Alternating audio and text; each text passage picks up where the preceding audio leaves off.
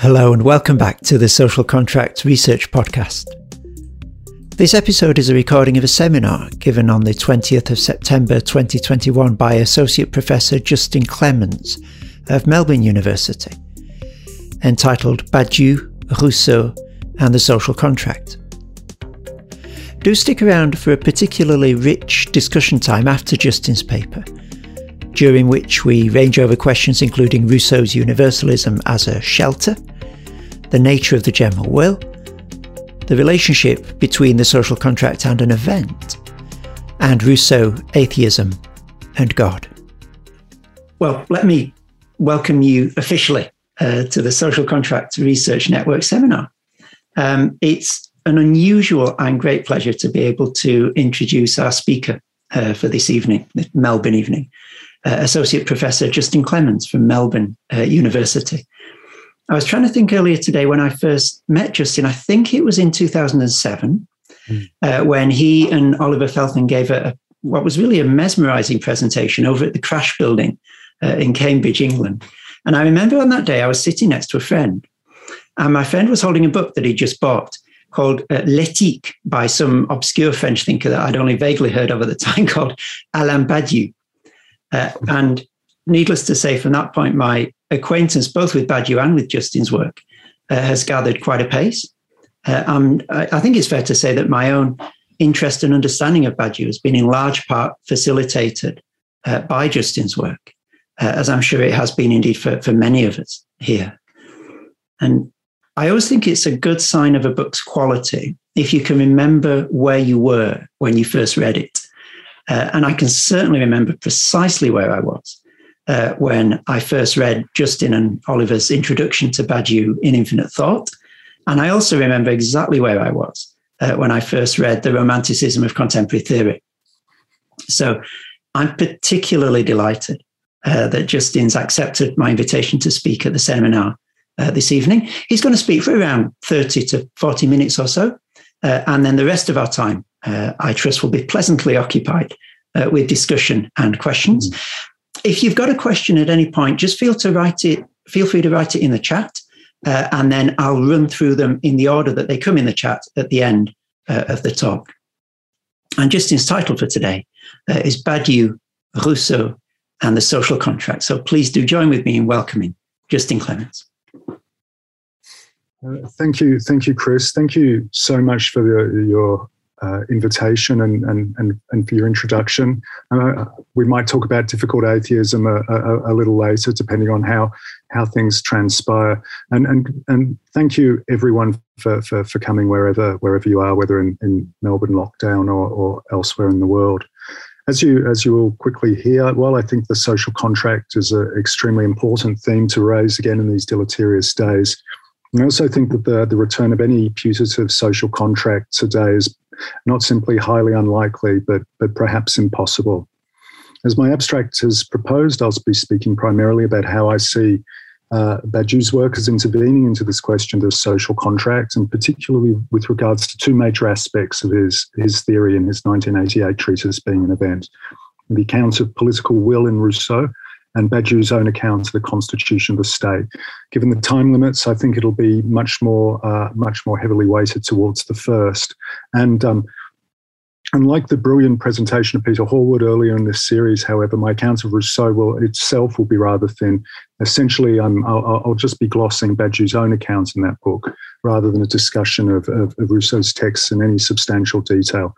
And if that wasn't enough, I'll begin, moreover, with some general establishing remarks about the status of, about some general orienting remarks, I guess, about the status of the social contract in the historical sequence that runs from Hobbes to Rousseau.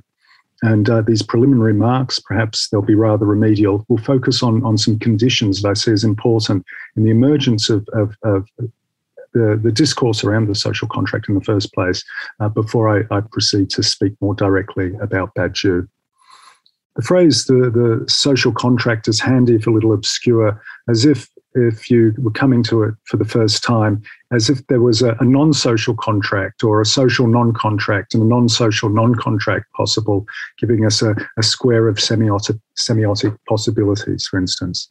But of course, that's not at all how the social contract is understood by its major figures, because it's really rather a question of both an irreducibility and a transition between two different situations, that of contract and that of nature. And since as contract is by definition social and nature has no contractual obligations to you whatsoever, it's a very particular kind of intensifier. The term social hence modifies the kind of contract that's at stake. That is, social designates in itself the modifiability, variegation, and indeed, crucially, the potential breachability of any contract, here denoting as binding a multiplicity of persons for a limited time on the conditions of a kind of de facto volition. And it's also determining, however, in social, what we call social contract theory, that it's not just a sense of this or that contract that's at stake, but the very possibility of the form of contract itself. How is it that we can ever go from a non-contractual situation to a contractual one? And hence this paradoxical possibility of contract is right at the centre. As an etymological curio, I'm not sure if this has been mentioned before in the series, perhaps it has. The word itself enters English in the 14th century, partially from French, partially from Latin, where it refers at first to the social war of ancient Rome, and therefore has the sense of a war fought between allies. So social in English first means a war between allies, but also it pertains to the matter of conjugal or marriage relations too. Perhaps also a war fought between allies. But these are its I guess, primary senses in English. Obviously, it very quickly comes to be applied in a recognisably contemporary sense of sociability, of affability, companionship, and so on. Perhaps it's not exactly then Freud's sense of the antithetical significance of primal words, but it's still suggestive that the origins of sociality are in a war between allies. As for the sense of nature, the term, with the introduction of the theories of the social contract, nature concomitantly undergoes a kind of sea change, one surviving at the heart of every polity, as we'll see, yet overburdened, camouflaged, and itself become volatile and obscure.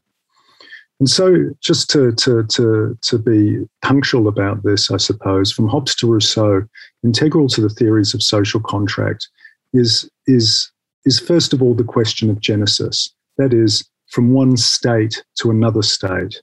And so the question of a transition between heterogeneous states becomes an integral part of political philosophy, which is simultaneously, and this would be a kind of obvious, I suppose, a question about origins, whether it's the origins of states themselves out of a putative state of nature, or indeed the radicalization of the question of origin as such from the 17th century on. For instance, it's as a good book by Philip Petit on Hobbes's theses around language has shown, probably Hobbes is at the origin of the idea of an origin of languages itself, a question that seems not to have been raised so expressly or directly by anyone before him. So along with the question of genesis enters the question of multiplicity, because of course there are many different kinds of social contracts, as one can get at a glance from history, or even the contemporaneity of a 17th century Europe, which pretty much offers a number of very very different political situations. And along with genesis, multiplicity, we also have contingency. It seems, precisely because of the question of genesis and multiplicity, that there's a certain contingency to every social contract, every state that we see around us.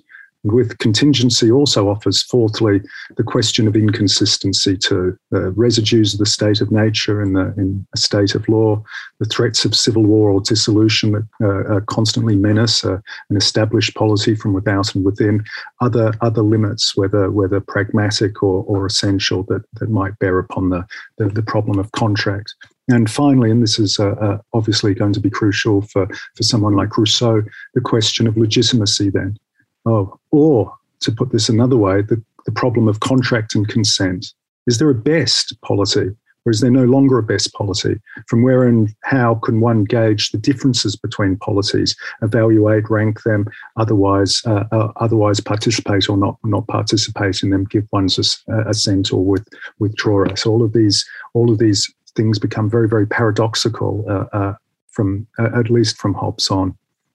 So in these terms, many of the traditional terms of political philosophy, sovereignty, authority, obedience, legitimacy, and so on, if evidently maintained in the modern social contract theories, they do take on an entirely new cast.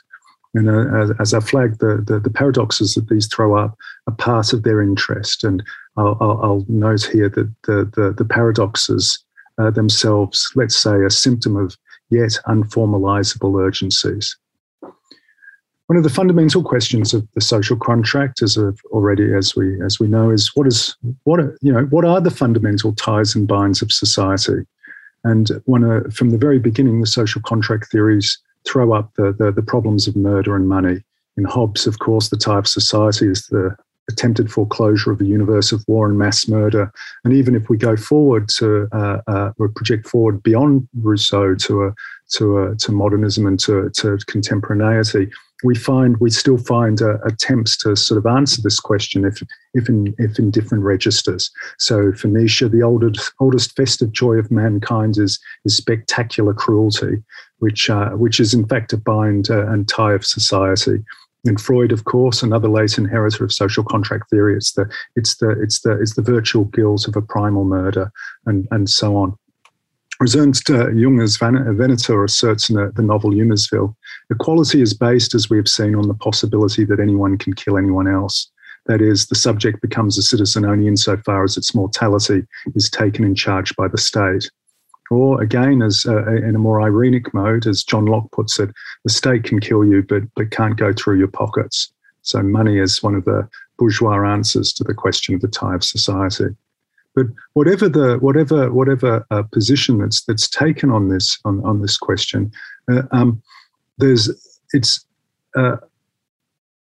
remains obscure and paradoxical, and we'll see this in more detail with respect to Rousseau shortly.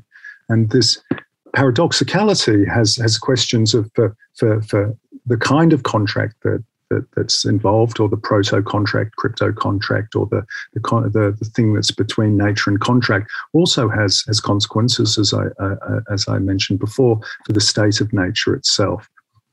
Does the state of nature, is it a useful fiction of the theory? Is it a real state presented by the theory? Is it a real or fictional residue of a past state within the present state, or some combination of all these, or indeed something else? And one of the things we can no longer decide if what the state of nature is actually doing. Is it real or fake? Is it false? Is it artificial? Is it a residue that's projected backwards, and so on and so forth?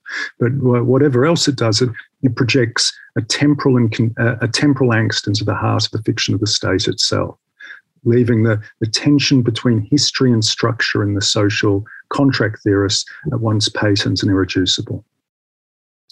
Another set of questions that emerge concern the question of how political change occurs. What sorts of changes are possible not just from nature to contract, but from within an established sovereignty. It's a sovereign power itself. So the question of the foundation of and destruction of polities becomes central, and the figure of the nomothete, the legislator, the lawgiver. Think of the new political importance of a figure such as Moses from the 17th century on. Obviously, an absolutely critical figure in the history of in the constitution of monotheism, but he takes on a new properly political purpose as a result, given that he becomes an image of the operator between diverse states, and in fact between slavery and becoming and the formation of the Jewish people and so forth. And at the same time, it also has to be recognised that politics goes through the variable singularity of something we'll call the social, not individuals, families, inheritances, but a certain, the social equals X. What is it? A certain excess at the heart of the problem itself, which has at once a statist character, concretized as a particular form of polity, but also simultaneously, as I'm saying, as a sequence of ongoing modifications. This is one of the things that makes the social contract theorists of modernity different from simply inheritors of the custom nature division that Leo Strauss saw as essential to the origins of political philosophy per se in ancient Greece. So, very quickly, or relatively quickly, actually not at all quickly, the theories of social contracts start to become simultaneously historical, empirical, anthropological, packed with details from across histories and geographies, and ahistorical simultaneously, insofar as they purport or have the ambition of giving an account of the constitution of policies through theoretical accounts of the genesis of the diverse forms of binding of diverse human bodies. And I've mentioned this is also a new kind of experience of time. In the very interesting discussion, this current series with Stuart Eldon and Mark Kelly, for instance, we saw the question of Georges Dumézil's position regarding the ancient divisions in sovereignty, for instance, of Mitra and Varuna, or the idea that the social contract as an exterminatory tendency are raised as a result of, I think, the tension that social contract should actually indicate. I think they're wrong about this, but you can see that the doubleness of sovereignty as a unified division of government, yes, it's there. Yes, you can see exterminatory tendencies, but it was certainly possible to see these sorts of things functioning, say, in the notorious frontispiece to Hobbes' Leviathan, in the two columns under the image that flank the title details. In the frontispiece, there's the war machines to the left, but also the cannons of warfaring dialectic on the right. And yet, this being said, something else is missing or lacking or not fully explained by that ancient double characterization. For instance, as Janice Richardson points out very clearly in her own contribution to this series, it's vital to underline the patriarchal misogyny of the social contract too. And I can recommend her article on Hobbes' frontispiece, but also to say that this question makes the social contract more complicated than the reductions that are often made of it. But to put this in terms that will receive further elaboration shortly, the emergence of the social contract as a central topic for politics and philosophy is the moment at which the relationships between state, changes and events is at once coming to be formalised, yet elements are not fully separable. I think this is essentially Badiou's position, in fact. Thinking in the social contract can no longer take one or another form of governance as the sole and single centre and ideal or ambition of political life, but rather beginning to acknowledge, apparently sort of counterintuitively, that the state itself may not be the essence of the political, but perhaps even merely the residue of a political truth. If that's the case, what's the essence of politics? For Badiou, it becomes linked, as you might know, to what he calls the event, or indeed in the social contract theorists, it's an act, a revolutionary act, and a revolution in the sense of introducing an unpredictable and irreversible change into the situation from which it's emerged. And this, in fact, is how Badiou interprets Rousseau's social contract. On the one hand, we have established policies, which Rousseau, as you know, everywhere he confronts, he sees only corruption and a falling away from the natural simplicity of the state of nature. And on the other hand, we have the act, or in Badiou's terms, the event of the general will. This dialectic, even this non-relation between what we could call the state and the event, provides the focus of meditation 32 in being an event. There are a number of major meditations on the event and being an event that are not meta-mathematical or formal. Mallarmé and Rousseau, Hölderlin and Pascal, for instance. But if the meditation on Mallarmé is an account of the pure form of the event, as you'd know if you know that book, and for which Mallarmé's poem Coup d'idée provides the critical matrix.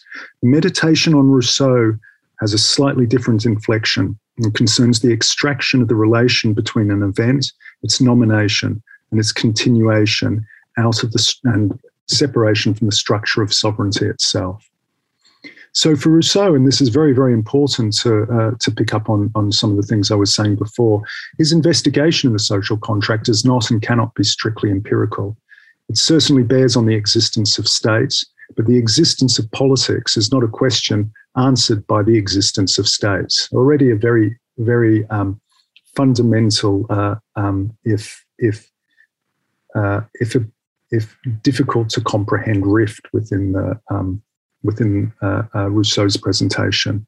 But Rousseau also, neither existence nor necessity, for instance, a la Hobbes, an exit from the war of all against all, is going to account for the emergence of such policies. And so this is an extremely profound and bizarre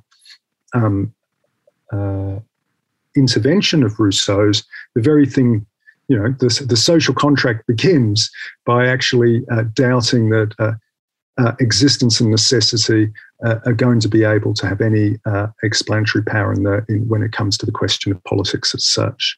In fact, for Rousseau, and Badiou does a lot of work to emphasise this, the states that confront us, here, there, everywhere, are in fact shells whose laws are in fact vacant. And rather than them constituting the essence of politics, they're apolitical, anti-political, or simply non-political. For Badiou, this means that Rousseau, when in the social contract, is not discussing the being of structures, as we certainly still could assign it to Hobbes, or the structuring of structures, but rather the chance of events. Whereas, as Rousseau says, the contract must be the moment before which there are only particular wills, and after the intervention, only a general will. It's kind of a paradoxical event. We start with all, but there's no general will in sort of natural, in the state of nature or states of nature. There's only particular wills. When there's a collection of persons, that's just maybe the will of all, but it's not a general will.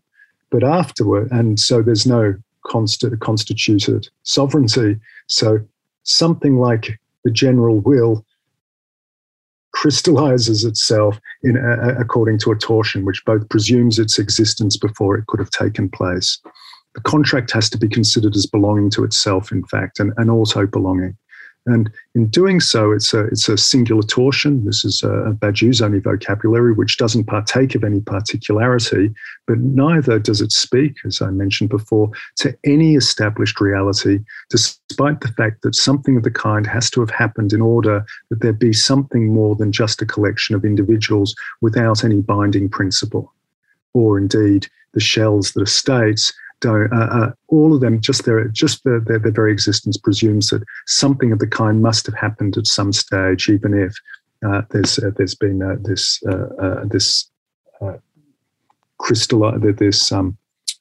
evacuation of the spirit of the laws. So this general will too then isn't simply present in any of the states that it must have founded. Paris, as you know, in Rousseau, is one privileged name for a polity lacking in anything but the horrors of amour-propre. Not being present, however, it still nonetheless has to have left some trace of itself, that even in its corruption and its vitiation is nonetheless capable of being, perhaps, occasionally, by chance, of being revivified.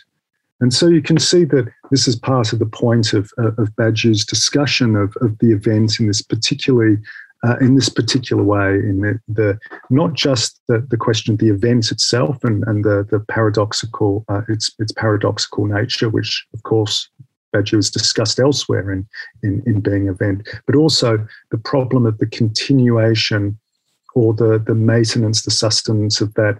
Of the consequence of that event in the very states that nonetheless have vitiated and betrayed it. So the general will for Badiou is not simply, it doesn't simply name the event, but it's simultaneously a mode of binding, what Badiou will also call later in in being an event, an operator of fidelity. Now, this has a number of further paradoxes. And one of them is that we accordingly find split subjects throughout Rousseau's work, between nature and civilization, between amour de soi and amour propre, between the citizen and the subject, and so on and so on. However, not all of these divisions line up at all neatly with each other. And in fact, one of the divisions, citizen-subject, is a division that is both it's not good and bad, good versus bad, or they're not others of each other. They're utterly split and yet intimately connected. And they have to be, because for Rousseau, the indissociable doublet that is the citizen subject is composed of a citizen that is a participant, a real participant in the general will, and then the subject that is subject to the laws that derive from that aforementioned general will. So both bearing a trace of the event and constituting a fidelity to that event, and the laws to which the subject is subject, those specific, cannot be particular insofar as precisely such particularity ends up being tied to the empty decrees of the established political entities of which I spoke before.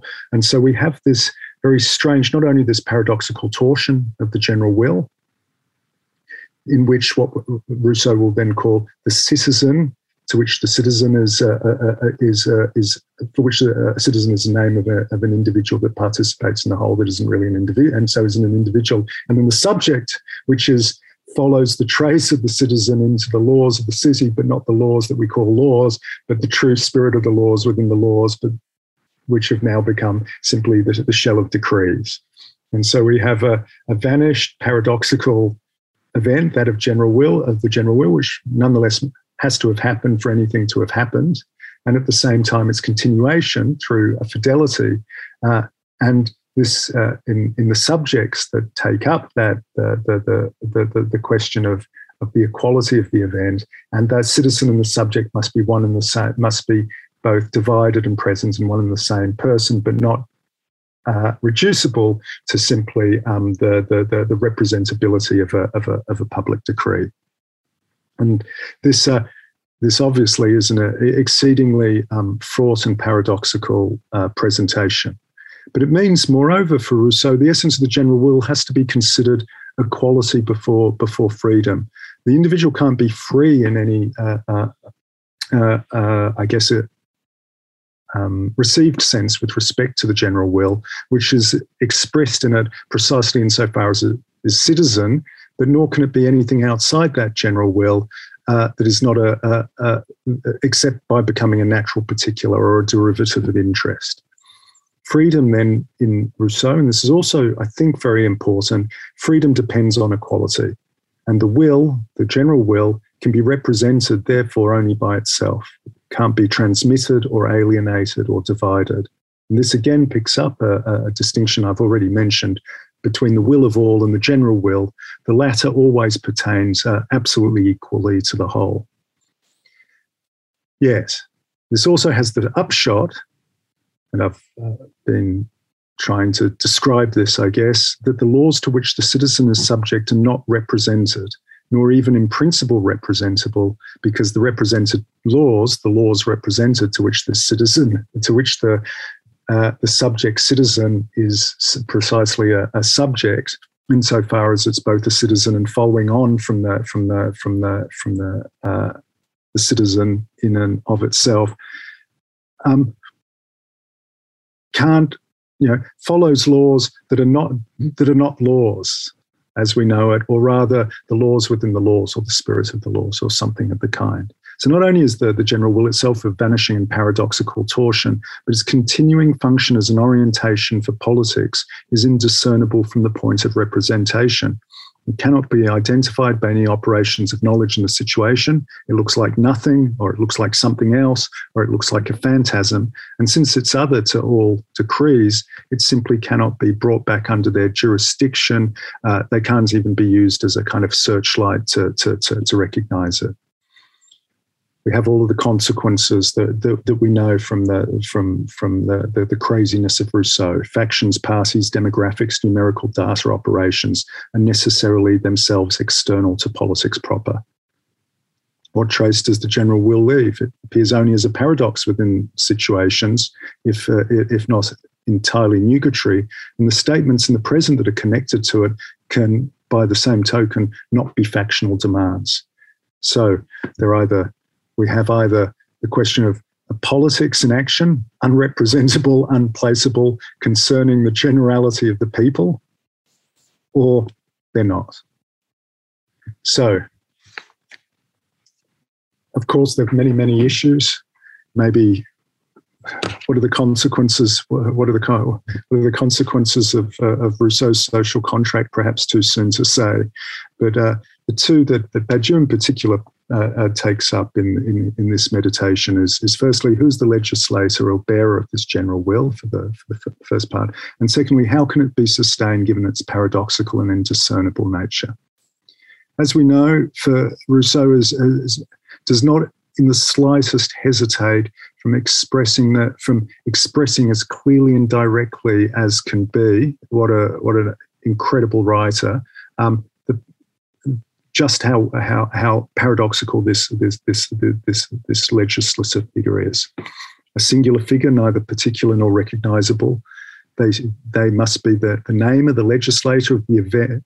They name the event of which they're a part, but being subtracted from its effects precisely because they're nominators of it, they too turn out to be a kind of supplementary vanishing mediator necessary to the event, but also integrally connected to it, but also separable from it, except only in a kind of theoretical way. And so we have this vanishing event, the torsion of the general will, and then we have the legislator, which can't be simply sucked in, who names the event, but is also separable from it. We have once again, Moses can't enter the promised land, as we know, as Rousseau says. We find similar to this is one of the paradoxical statements of which he's so fantastic at expressing. We find simultaneously in the work of legislation two things that seem incompatible: an enterprise surpassing human powers, and to execute it, an authority that is a mere nothing.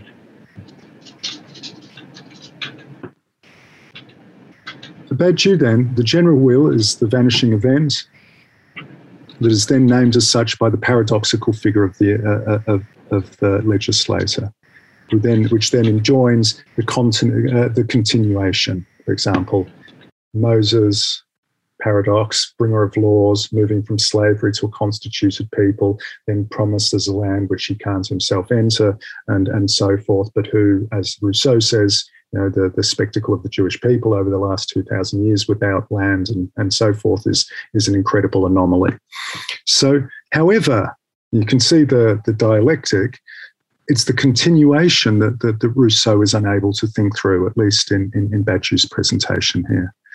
It means whenever Rousseau tries to think about how the citizen subject can continue from the general will, the legislator, the citizen who participates in the general will and therefore is not quite the legislator but is an absolutely equal with all the others that participate and so on. And the subject that continues is that Rousseau, whenever he tries to discuss the principles of such a continuation, he has to have recourse to the very things that he's already placed out of its bounds. Above all, the problem of the return of the count. Numbers, factions, data, knowledge always comes back in his attempt to discuss how the unanimity and indivisibility of will, the general will, can continue into these polities. Obviously, there's a serious problem of adjusting the laws stemming from the will with the contingencies of what happened. For instance, even allowing Rousseau, okay, there's a continuation. Events happen all the time that threaten polities, which threaten to divide the citizens from the subject, and hence the continuation of the general will. Now, whereas reactionary thought invariably falls back on what's already established as the control I always, in this context, think of Burke's response to the French Revolution: "Give me the rights of an Englishman. No universal rights, no human human rights." Rousseau's radicality makes this impossible. He can't fall back on what's already established as if it should control what should happen. And so even if we said, yeah, okay, Rousseau, you've got your citizen, you've got your subject, you've got good laws which these subjects are following, threatened by an event from outside, what do? Do you just fall back on the established laws? Well, you can't. Rousseau can't do that, even though that would be an eminently, as I say, conservative or reaction response. Rather, and this is where we have another symptom, Rousseau falls back on the image of, rather than the legislator, the dictator, a figure obviously drawn from Roman law, who has to suspend the laws under the condition of emergency in order to preserve them. And once again, getting into all of the paradoxes and rather unfortunate consequences that are familiar to us. And such a figure, as I've said, is a kind of double and inversion of the legislator himself. Now, I am crapping on too long, but the key thing is to just here emphasize that what Badiou wants to say is that in this sequence of the social contract, what matters in the social contract for Rousseau in particular is that Rousseau brings the tension within what we call social contract theory to its absolute height between the question of established sovereignty and the events and the powers that make that possible. And Rousseau very, very radically discusses the problematic of equality is found in freedom in this question of the general will. The follows through courageously on the paradoxes of this will, but at the same time hasn't been able to separate, despite Rousseau's clear hostility to civilization in a number of texts, and to his explicit express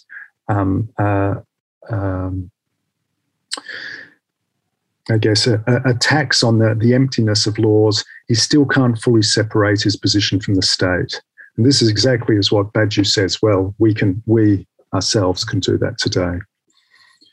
Today, as one commentator has put it, the basis of security policy is not a social contract, but rather a security pact between state and population that explicitly transgresses the legally defined limits of state intervention.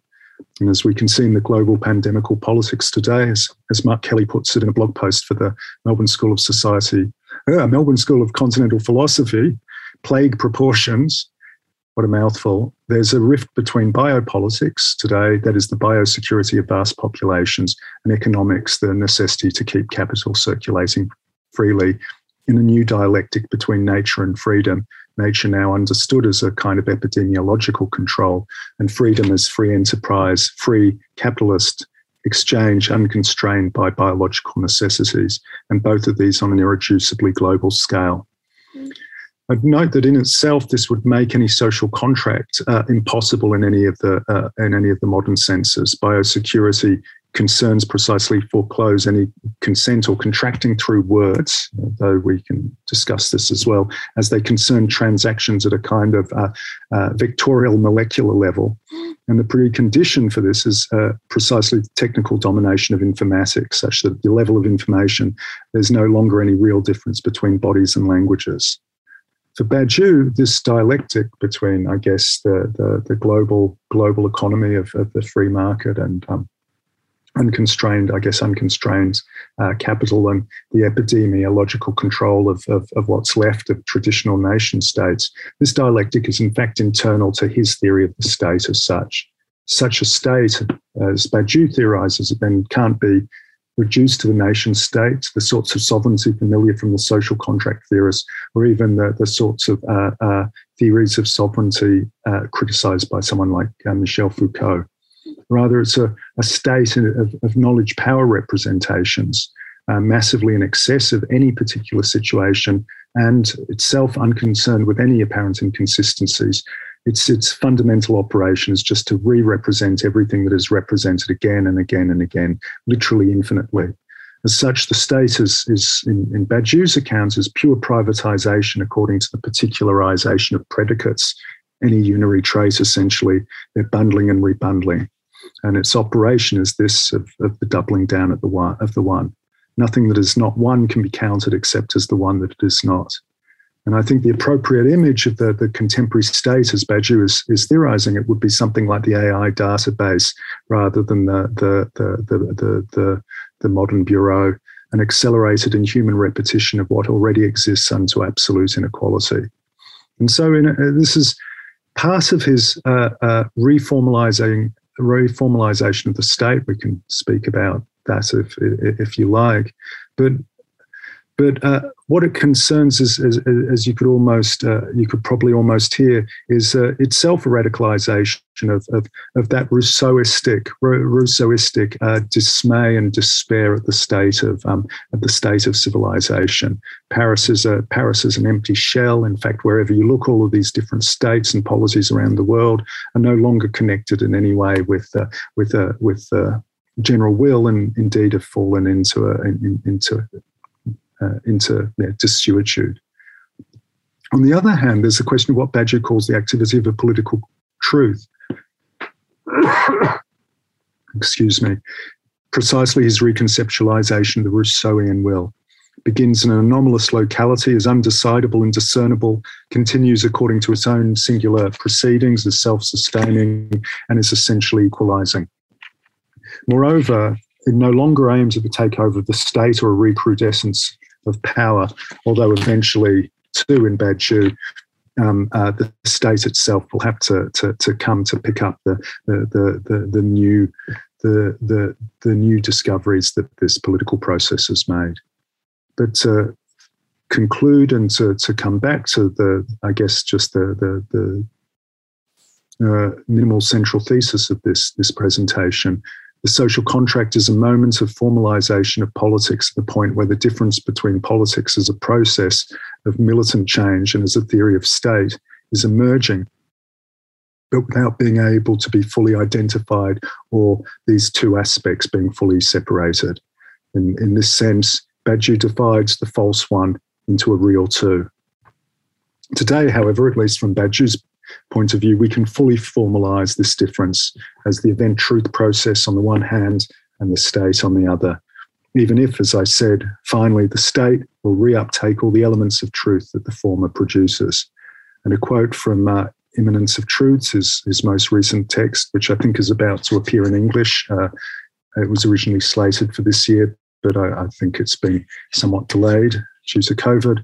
But this is the quote. In this sense, the precarious work whose future is the archive, is coupled to the state, if we agree to say that a state is in fact a concentration of the state of oppression at a given moment. But the precarious work is not the state. Thank you. Wonderful. Thank you very much indeed, Justin, for such a rich presentation that could take us in any number of different directions, and I'm sure will in the time that we've got for discussion now. Peter has put a question in the chat. And can I invite anyone who'd like to ask a question or make a comment? Because there are so many of us and I probably won't see you. Just put a note in the chat and I will call on people in the order that those questions come in. So Peter, could I invite you please to turn on your microphone and ask your question? Thank you.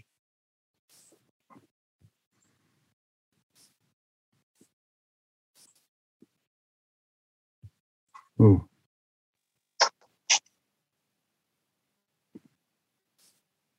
Sorry. Yeah, I just I wondered if Justin could expand on this concept of the spirit of the laws for Rousseau and what this meant for Rousseau. If there were any, this was his concept or someone else's concept. Yeah. Thank you, Peter. It's a really good question. Unfortunately, I was using it rather loosely, but for Rousseau himself, it's very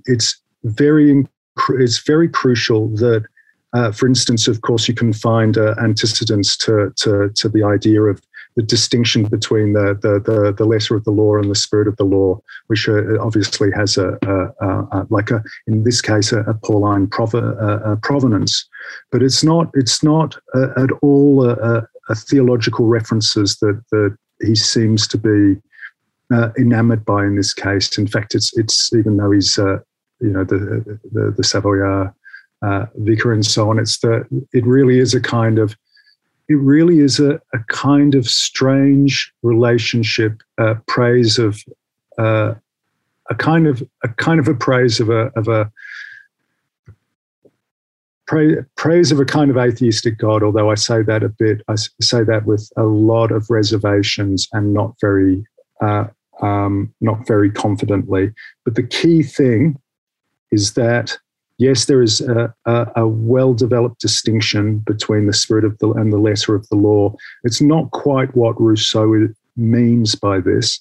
What he means to say is that there are laws that the citizen subjects follow, which are given to them by themselves insofar as they have participated in the general will, and they are continuing to bear that general will forward. However, it's precisely unrepresentable according to the laws of the state, which he thinks are precisely vitiations and kind of empty shells, which have lost actually the touch, any touch with this general will itself. And so that's whether or not there's a proper antecedence to that, the particular way that Rousseau is making that distinction, I'm not sure. I think Rousseau is probably a decisive moment at least in a transformation of that that relationship, because it for me it no longer, although there's obviously people here who know a lot more about this than I do, I don't see that as a particularly Christian distinction anymore. It's a new kind of thing, I think. Wonderful, thank you. Adam, could I invite you to ask your question, please? Yeah, thanks, Chris. Justin, I find you a little bit pessimistic on the question of the recuperation by the state of any possible sort of truth procedure. I guess in the political sense, the idea of it ultimately is that if it is able to continue and to proceed and to, act and formalise in the way it does within a given situation, there is the possibility of building an entirely new collective which organises itself on the basis of that equality inscribed in the event and so on. You know the idea here. I mean, maybe you were just like cutting to the end sort of thing, but the idea that it just returns to the state, suggested in the way that you presented it, that whatever state there was in the original sense will just eventually collect all that back up and will carry on as normal, yes. In the sense where it doesn't matter if the revolution happened, it would have gone that way anyway, that sort of formulation that you might see in a rent or something. So just if you want to speak more a little bit about that, and maybe, I can't remember how this works in Rousseau or even if he goes that far, but if there's if he has some particular outcome, which is remains other than the state in that sense. Yeah. That's absolutely crucial. I think that the slightly pessimistic inflection that you discern me as having put upon this itself is a question of having read it or having to reread a lot of Rousseau recently, and which is the most amazing experience, I have to say. But the pessimism, he's both unbelievably pessimistic and paranoid and unbelievably radical and not at all melancholic at the same time. And I guess the tenor of my discourse tonight comes from trying to say, well, does Badiou speak about the social contract? And if he does, well, he definitely speaks about Rousseau. What is it about Rousseau that's crucial? And he wants to say the things that I've said.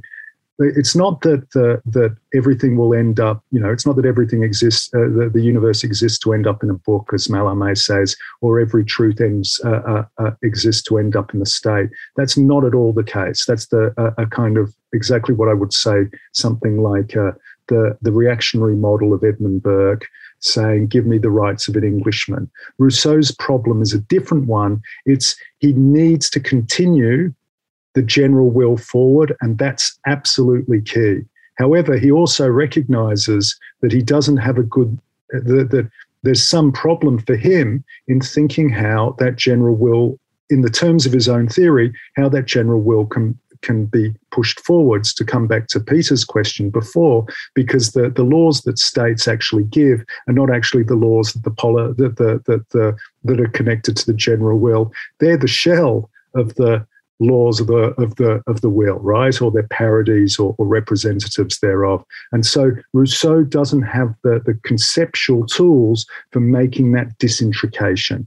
The point for Badiou, however, is actually from the point of view of the present, we can disintricate them theoretically and give a formal distinction, which shows that, yeah, even if everything, the state will always come chasing, no matter whatever is produced. But the political process itself has nothing to do with the state. It doesn't aim at the state. It's self-supporting. It can always be continued. The state, it's no longer a takeover of the state, for instance. And it's no longer the form of a social contract as such in a traditional sense, although maybe in a new Badiouian sense, because this remains forever. It will remain entirely unrepresentable in its essence. Did that make sense to you? Yep. Thanks, man. Good. Thank you, Adam. Valerie, please. Thank you, Justin. I think I have a question. Hello. I really love the tension in Rousseau between this longing for a natural state, this nostalgia for being pure, and the state essentially. And I love this tension. I think spiritually, this tension is really important for everyone. Yeah. Would you say that in Badiou, again, I'm not particularly familiar, but would you say that in Badiou there's a analogous tension as well between the event and the state? That's the question I think that I try to form. But something interesting I wanted to say, because probably you don't know how event is said in Russian, and I think it makes, to me at least, much more sense in terms of meaning, semantics, and things like that. So in English, event for me, I don't know what it really means. Event is event. Yeah. In Russian, event is, and Heideggerians would love it, it's called событие. And событие, if I were to translate it into English, means with being. And with being, I would say, is a state of nature. All right, that's that all makes like a lot of sense, and that's an amazing sort of. I like the idea of with being, like as a in Badiou, there isn't the nostalgia that we see, that spiritual. That I mean, in Rousseau, there's no question. There's the distinction between the amour de soi and amour propre, the state of nature, and then states of contract. Everything's a failure, and there's a nostalgic longing in Rousseau.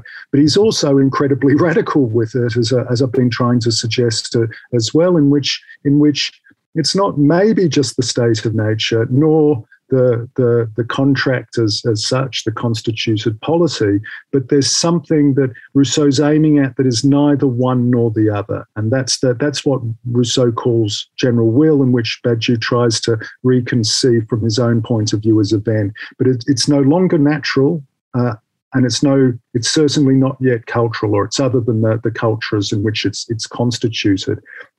As an event, it's already vanished, so it is already has been. But the point about an event is that it exposes something, and I think this is true for Rousseau, even though I'm looking at it through very, very Badiouian, from a very Badiouian perspective. It exposes something that's empty in this situation that you're in, and it exposes a whole other possibility for living that if you say, if that really did happen, if that's really true, if that really did happen, well, then none of the things that I see around me can be connected in the way that they are, because what I see around me is injustice and betrayal, and I know that that's all false. Now, that is a very Rousseauistic position too, as you can see, not just in his not just in his clear theoretical works like Discourse on Inequality or on Discourse on the Sciences and Arts or the Social Contract itself, but obviously you can see in Emile and his other writings, whether they're Confessions or the Solitary Walker. There's that tension between it's not just nature, but it's not just culture. Something else is possible, and you go forward from it. You don't go backwards from it. It's not just, even though the event is it was the was been, it's the was been par excellence. It's not. It itself is a rupture with the state of nature and with the state of culture, and we have to go forward to re-find, but you're still connected to the was-been that was never a real past. It's an event. You still have to go forward without sort of guarantees, but with the guarantee that, if you keep asking this question, staying faithful to this, something absolutely new and singular will emerge in the situation, which is not false and not a betrayal and not simply the shell of laws. And I think, Rousseau's Confessions are really amazing like this because, as he says, there's nothing on earth like nothing. There's been nothing like me on the history of the earth. I feel certain about it. I'm going to describe this for you, but it has this strange paradoxical constitution. I hope that answers something about what you were asking. It does, Justin. Thank you. Thanks Thanks, so much. Valerie. Thank you, Valerie. Knox, please. All right. Hi. Thanks, Justin. That was fantastic. It's great to see you again, to hear you again, everything. Wonderful. Great to see you, Knox. Wonderful.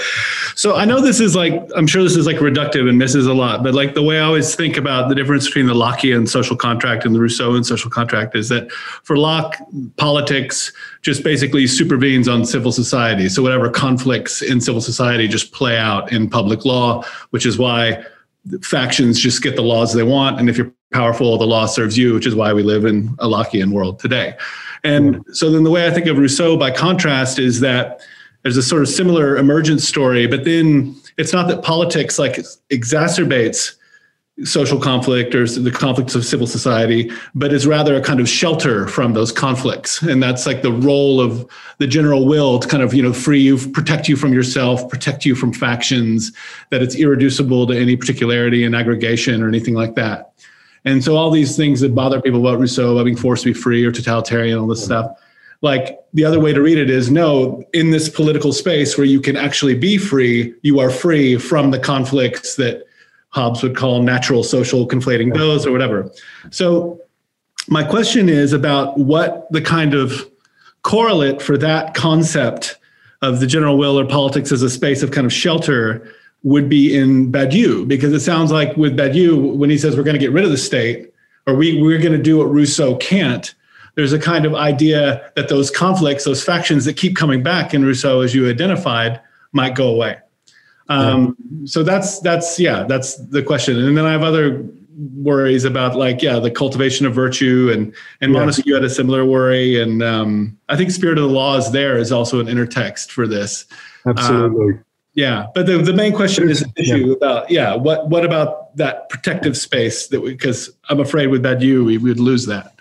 Yeah, I think the account you've given of Rousseau is actually makes his sense of liberty quite negative liberty in a way. You're making it this is a freedom from faction as opposed to a positivity, and I think it isn't just a freedom from. It's most definitely not just a negative freedom in Rousseau, but it's a positivity that's so odd and singular that, yes, there's no question Montesquieu is in terms of the Spirit of the Laws, and that was in fact the reason I used the phrase, but I don't think it's quite. It's an intertext, but what Rousseau is doing is something quite singular and odd. It's not just a refuge from faction.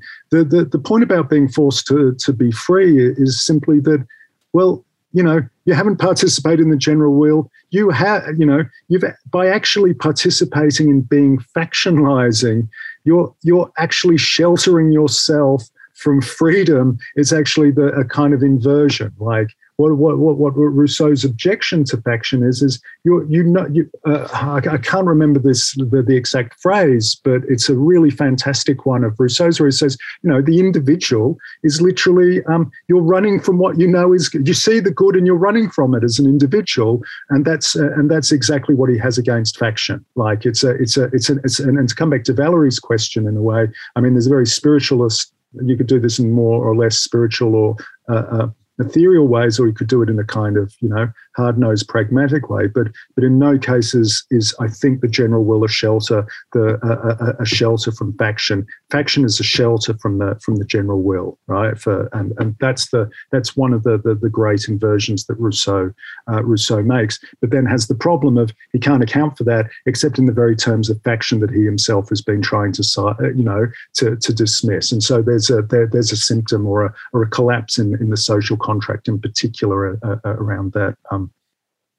Around that question. Does that respond? Yeah, that speaks to it. Chris, can I say one more thing? Just back to please go for it, Knox. Go for it. So that makes sense to me, Justin. And I really like that torsion or that move. I think that in Rousseau's understanding of our psychology, that our personhood or whatever, that we run to faction because we are fearful of being who we could actually be. Well, this is the amour propre. In the end, Absolutely. You just end up in a kind of a abyssal hall of disaster. Right, like I agree, so I agree with that reading. But I guess my worry was that if Badiou seems to be taking the line that the bad part of Rousseau is the proto-totalitarian state part of Rousseau, but I'm like, maybe that's the good part. And I'm thinking of like what Hannah Arendt didn't like about Rousseau is then why she said these like abysmal things about American politics in the 60s. Like she didn't understand that concept of Rousseau, that in this space. I take your point about the negative freedom and the way I said it, but that, it is only in this space that you can be free via the general will.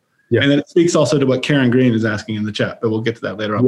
Justin, that's what my concern was. Yeah. Okay, but that totally makes sense. See, I think that, the problem is not the problem, but when you do make that, if you do, as Badiou has attempted to do, separate those elements in Rousseau, which he himself was incapable of separating, then the state that you're talking about looks very, very different as a result, as I also tried to indicate. And so, for Badiou, in a way, the state is always totalitarian, no matter what a friendly, smiling face it might have on it, right?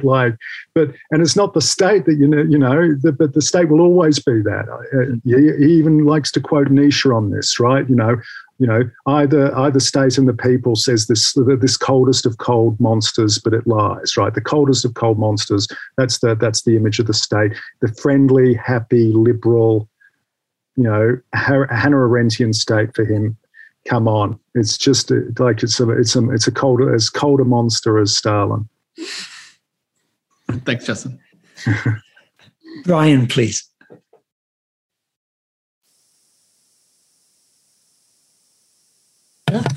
Thank you very much. Brian. Hey, Justin. Thank you very much for the talk.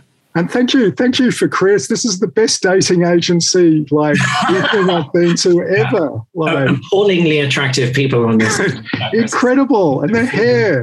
Go on, sorry, Brian. Sorry, Justin. Okay, my question. I hope won't sound horribly vague and abstract to you, but one of the things I was trying to do when listening to the talk is I was paying attention to some of the figures of paradox that you evoked. And there's something that you got to that strikes me as really crucial, and I'd like you to say more about it if you can. It has to do with the temporal anomalies that the general will is involved in, and that you discuss very eloquently. So specifically, what I'm thinking is, if I used a banal set of terms like the constituted and the constituting applying to something like power, one way one could see the problem of the general will is about how you preserve a vestige of that constituting power to sound like Negri, for it not to sort of dissolve into the constituted, which would be the Burkean and reactionary line that you do. And I think in the back of my mind, I'm also thinking about Badiou's concerns through Maoism of not having identifying the political subject with a sort of pre-existing substance, like hence it being generic and so forth. And it seems to me that the part of your argument, a really crucial part of it, perhaps what Knox is calling the torsion in it, is that the general will seems to be at the same time from your presentation a figure by which the constituting survives into the constituted as more than just this Malamean Bastide firework, but that Rousseau is also aware of a kind of potential degeneracy, like of the corruptibility of anything so constituted, and is not glib about the idea of this kind of, oh, well, you can just call the people back on the scene because the people don't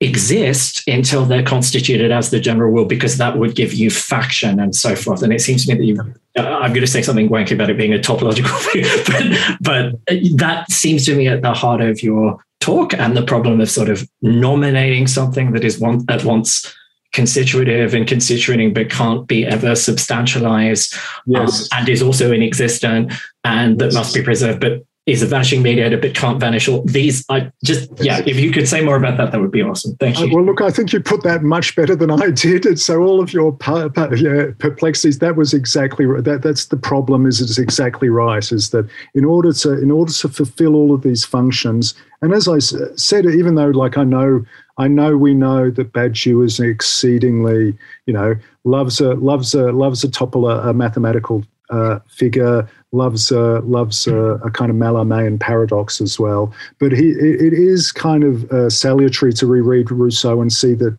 these paradoxes are actually there and in the absolutely incredible, written in the most incredible way. I'm sorry to say I'm falling in love with Rousseau all over again as a result of this. And Rousseau knows very well, look, the state of nature is gone, right?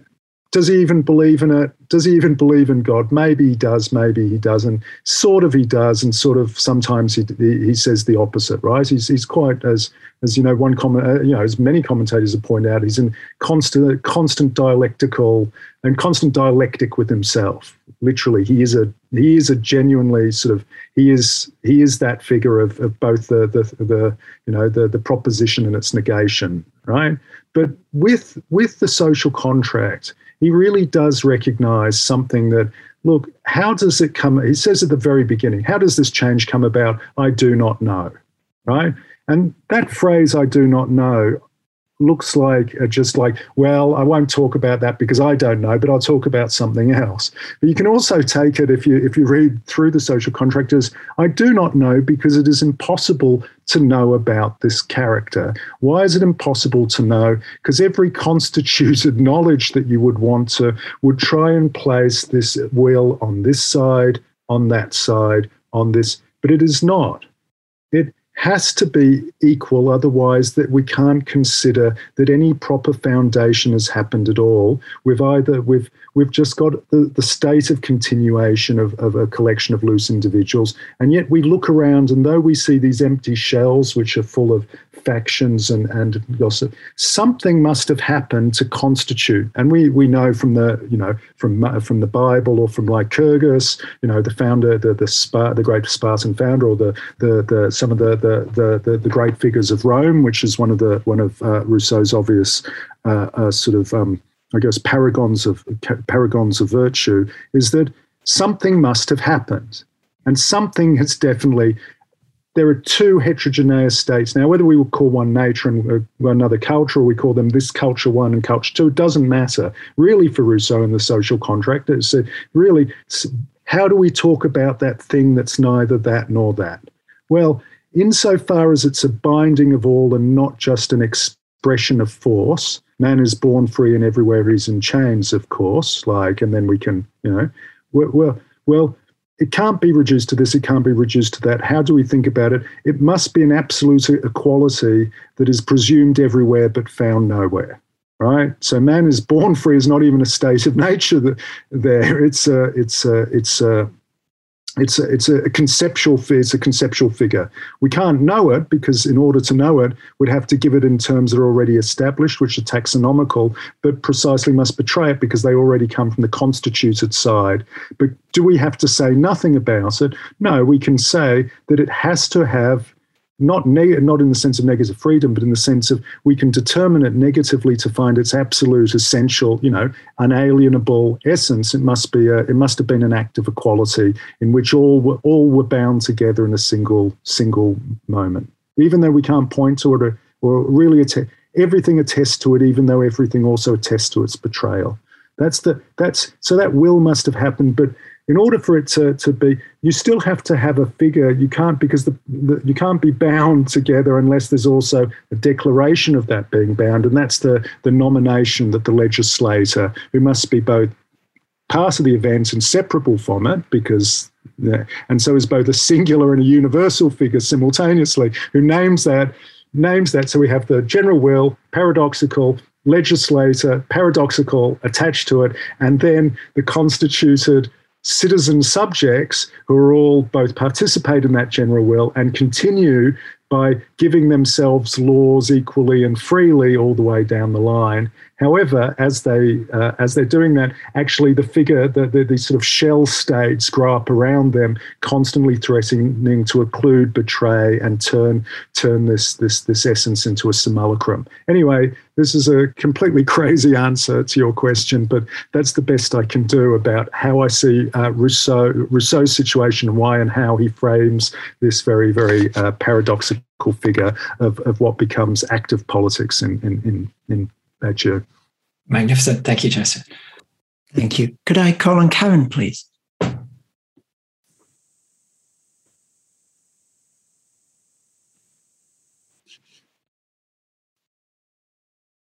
So sorry, after all of that, I feel very prosaic. But my question had to do with, the very idea of there being such a thing as the general will. How does it, is it just, at some point you said, it's the good. And I just don't know, I suppose my prosaic question is, could you even have this kind of idea of there being something like a general will without having the idea of the good God in the background? After all, there is this beginning, God makes everything good, and man corrupts it, that element, the good nature against the corrupt society. And can one think that, unless one has God in the background? But also, God, Rousseau. What a guy. As Mary Astell said, way before Rousseau, before men were born free, how is it that all women are born in chains? Yeah. That's absolutely. Well, first of all, yes, absolutely. I don't see that God has really anything to do with it, necessarily has anything to do with it, except as a name. I mean, as I said before, Rousseau, as you read Rousseau, he's constantly at odds with himself. Like, Jean-Jacques, Rousseau versus Jean-Jacques, for instance. he puts himself at odds. He states himself as being at odds with himself, and he's constantly mutating his position. It's certainly true that he loves baiting the philosophes, and particularly Voltaire, and it comes to a head. Madame de Châtelet. Indeed, indeed. Oh, isn't that shocking? Monarchy, women have power in it. Yes. Well, this is the biggest. Really, this is exactly right. Bother with him. Yes, absolutely, because in the end, yes, he is a misogynist in exactly the ways that you say. I mean, this is why I mentioned Janice's work towards the beginning of this talk, because one of the things about social contract theorists is not a single one. I mean, even Hobbes, does he ever talk about women once?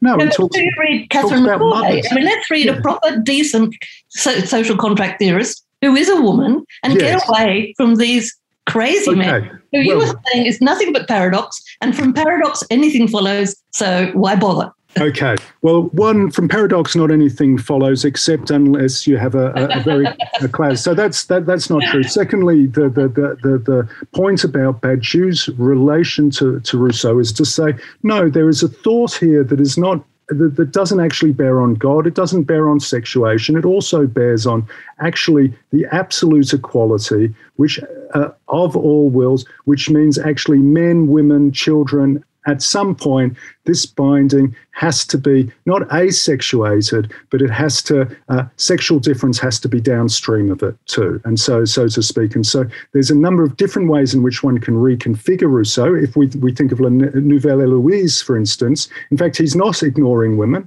and though he has very many express misogynistic positions too, there's no question. He also has a whole series of positions in which Julie is in fact gives the law to everyone, is the philosopher queen the philosopher queen of the situation. And so even in Rousseau, it's definitely not that simple. He definitely doesn't require God in any received sense or a familiar sense, although he's definitely, I don't think he's an atheist, as I misspoke before, but his God is definitely not a God of a bearded guy in the sky, let's say. And definitely not without revolutionary, whatever his God is, has a genuinely revolutionary flavour, which is picked up by many people, including some in the French Revolution. Well, thank you. Ali has just snuck in with a question. Thank you very much. Thanks, Justin. Really great talk. How are you? Look. I'm just wondering about this metaphor of the state being a shell of the spirits of law, or the spirit of the general will. I mean, the state we have today is not even the empty shell. This is the broken plastic bag in which the box come, in which we have the empty shell. I mean, it is utterly empty and rubbish. As such, I'm wondering if in your Badiouian reading of Rousseau, we say something like the social contract can be seen as an operator of fidelity, although here, specifically in the state, before it becomes particularly oppressive along Badiou's lines. So let's say there's a democratic moment, say that intense optimism of France in like 1793, before everything goes bad.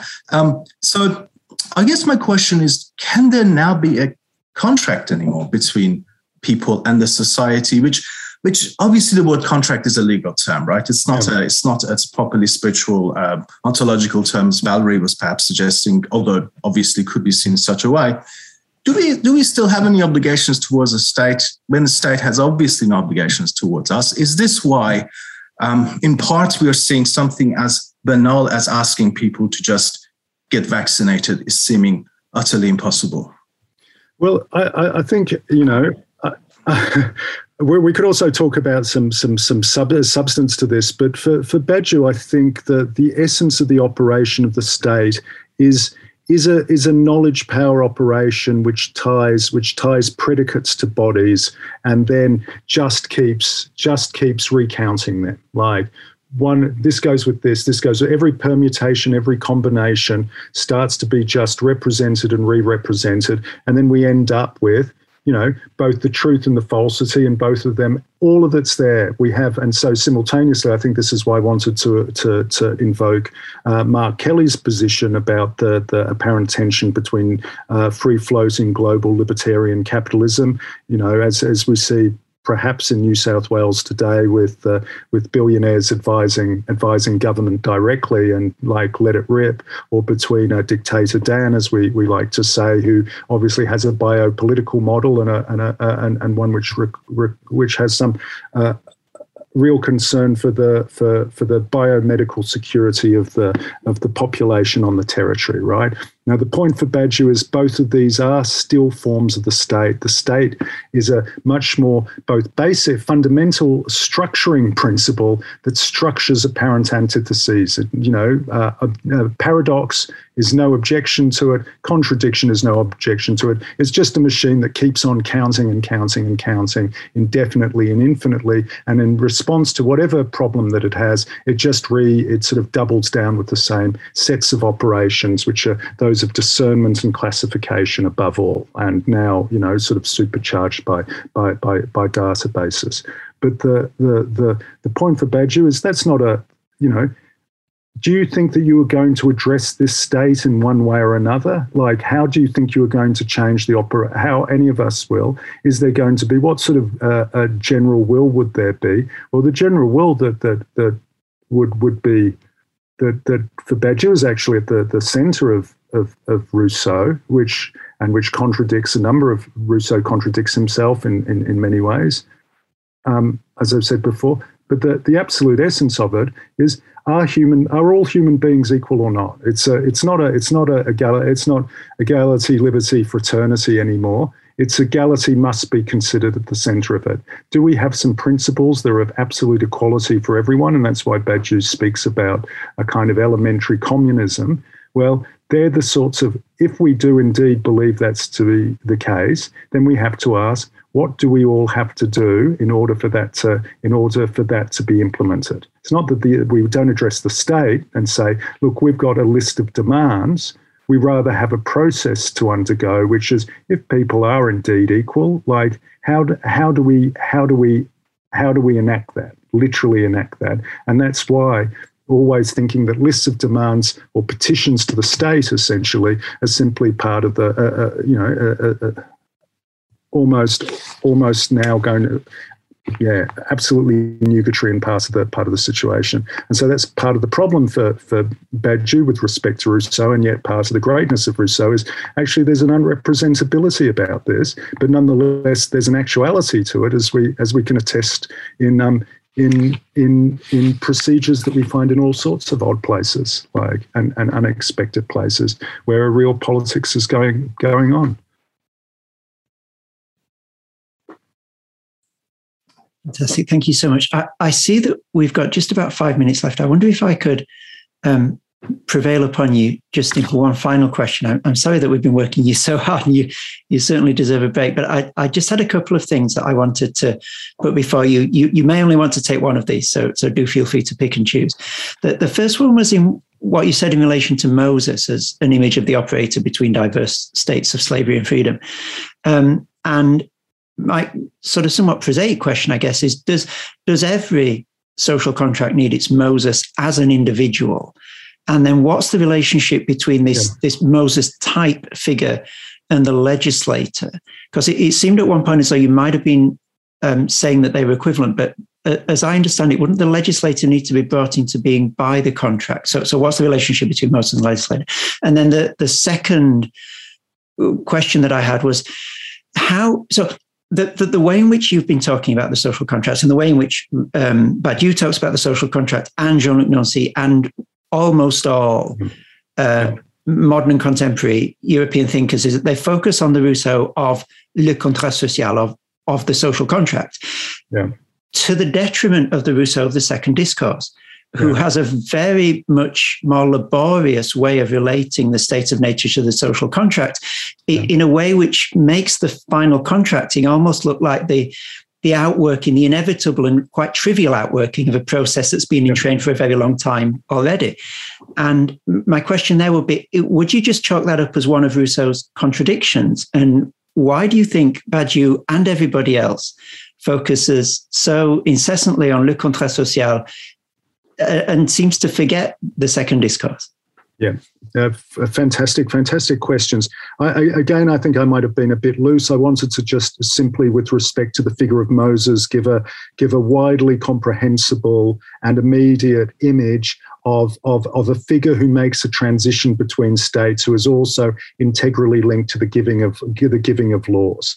However, and so Moses would just be one figure among very many who indeed of course Rousseau mentions. I also mentioned Lycurgus, some of the Roman legislators and so on. But it does bring up a very specific question, which is that the general will is general, but each legislator is singular. And so you can only really give, in a way, you can only give instances of them. And unfortunately, I'm going to start sounding a bit Kantian, I'm afraid, soon, like an aesthetic Kantian, by saying you can only give examples rather than give a concept that's going to carry. What you need for a legislator, you can give a few basic conditions which are necessary, is that they will always be they won't always do the same thing, but they will always be a figure. It doesn't have to be an individual figure. It could be Romulus and Remus, for instance, although that's not exactly the most opportune or virtuosic of the examples. But Romulus and Remus are clearly a double already, right? So I don't see that the legislator needs to be linked to a particular figure, but they need to perform a particular function. However, the conditions one can give to them are quite minimal. If you want more than that, then you're just going to have to start pointing, well, here's one, and here's another great figure, and here's another great figure, and here's Confucius, and here's the Buddha, and here's, you could do something like that. But that would also perhaps mean that there's a certain variegation starts to enter the concept, which then vitiates its consistency, and that would be another question. The second point you raise is it's not just one of Rousseau's inconsistencies, but one of the things about the social contract is that it's clearly it's so reductive that makes it so appealing, right? It's so influential. Everyone carried that book around over in their breast pocket. It's absolutely the critical text. It's slim. It's easy to read. And it seems to have a certain clarity, a clarity of formalization, whereas the elaborate procedure that Rousseau talks about the general, when he's talking about the incredible, it's almost proto-Hegelian if you want to think about the kind of phenomenology of spirit, and I feel that there's something, but it's also I would have to talk about this at another time and with much more detail. But very simply, I think that it's still, for someone like Nancy or Badiou or all the other, I guess, French thinkers you're speaking about, even all of this elaborate procedures of laborious, you called them, of that working out. In the end, in the social contract, a certain essence of the problem of transition is figured that sort of circumvents the actual historical work and brings it back to a kind of conceptual structure. So that's my very simple answer to you. One is a kind of history, one's a drama of the concept, and the other one's gives a much more structural, minimalist account of the paradoxes of the concept. Wonderful. Thank you. Thank you so much for that particular answer. Thank you so much for being so generous with all your answers. And particularly thank you as well for engaging so thoughtfully with the previous papers in the series. I really did appreciate the way that you wove in your ideas with what people have been saying before. Please, everybody, do join me in very warmly thanking Justin Clemens. Thank you so much. Oh, thank you. Thank you, Chris.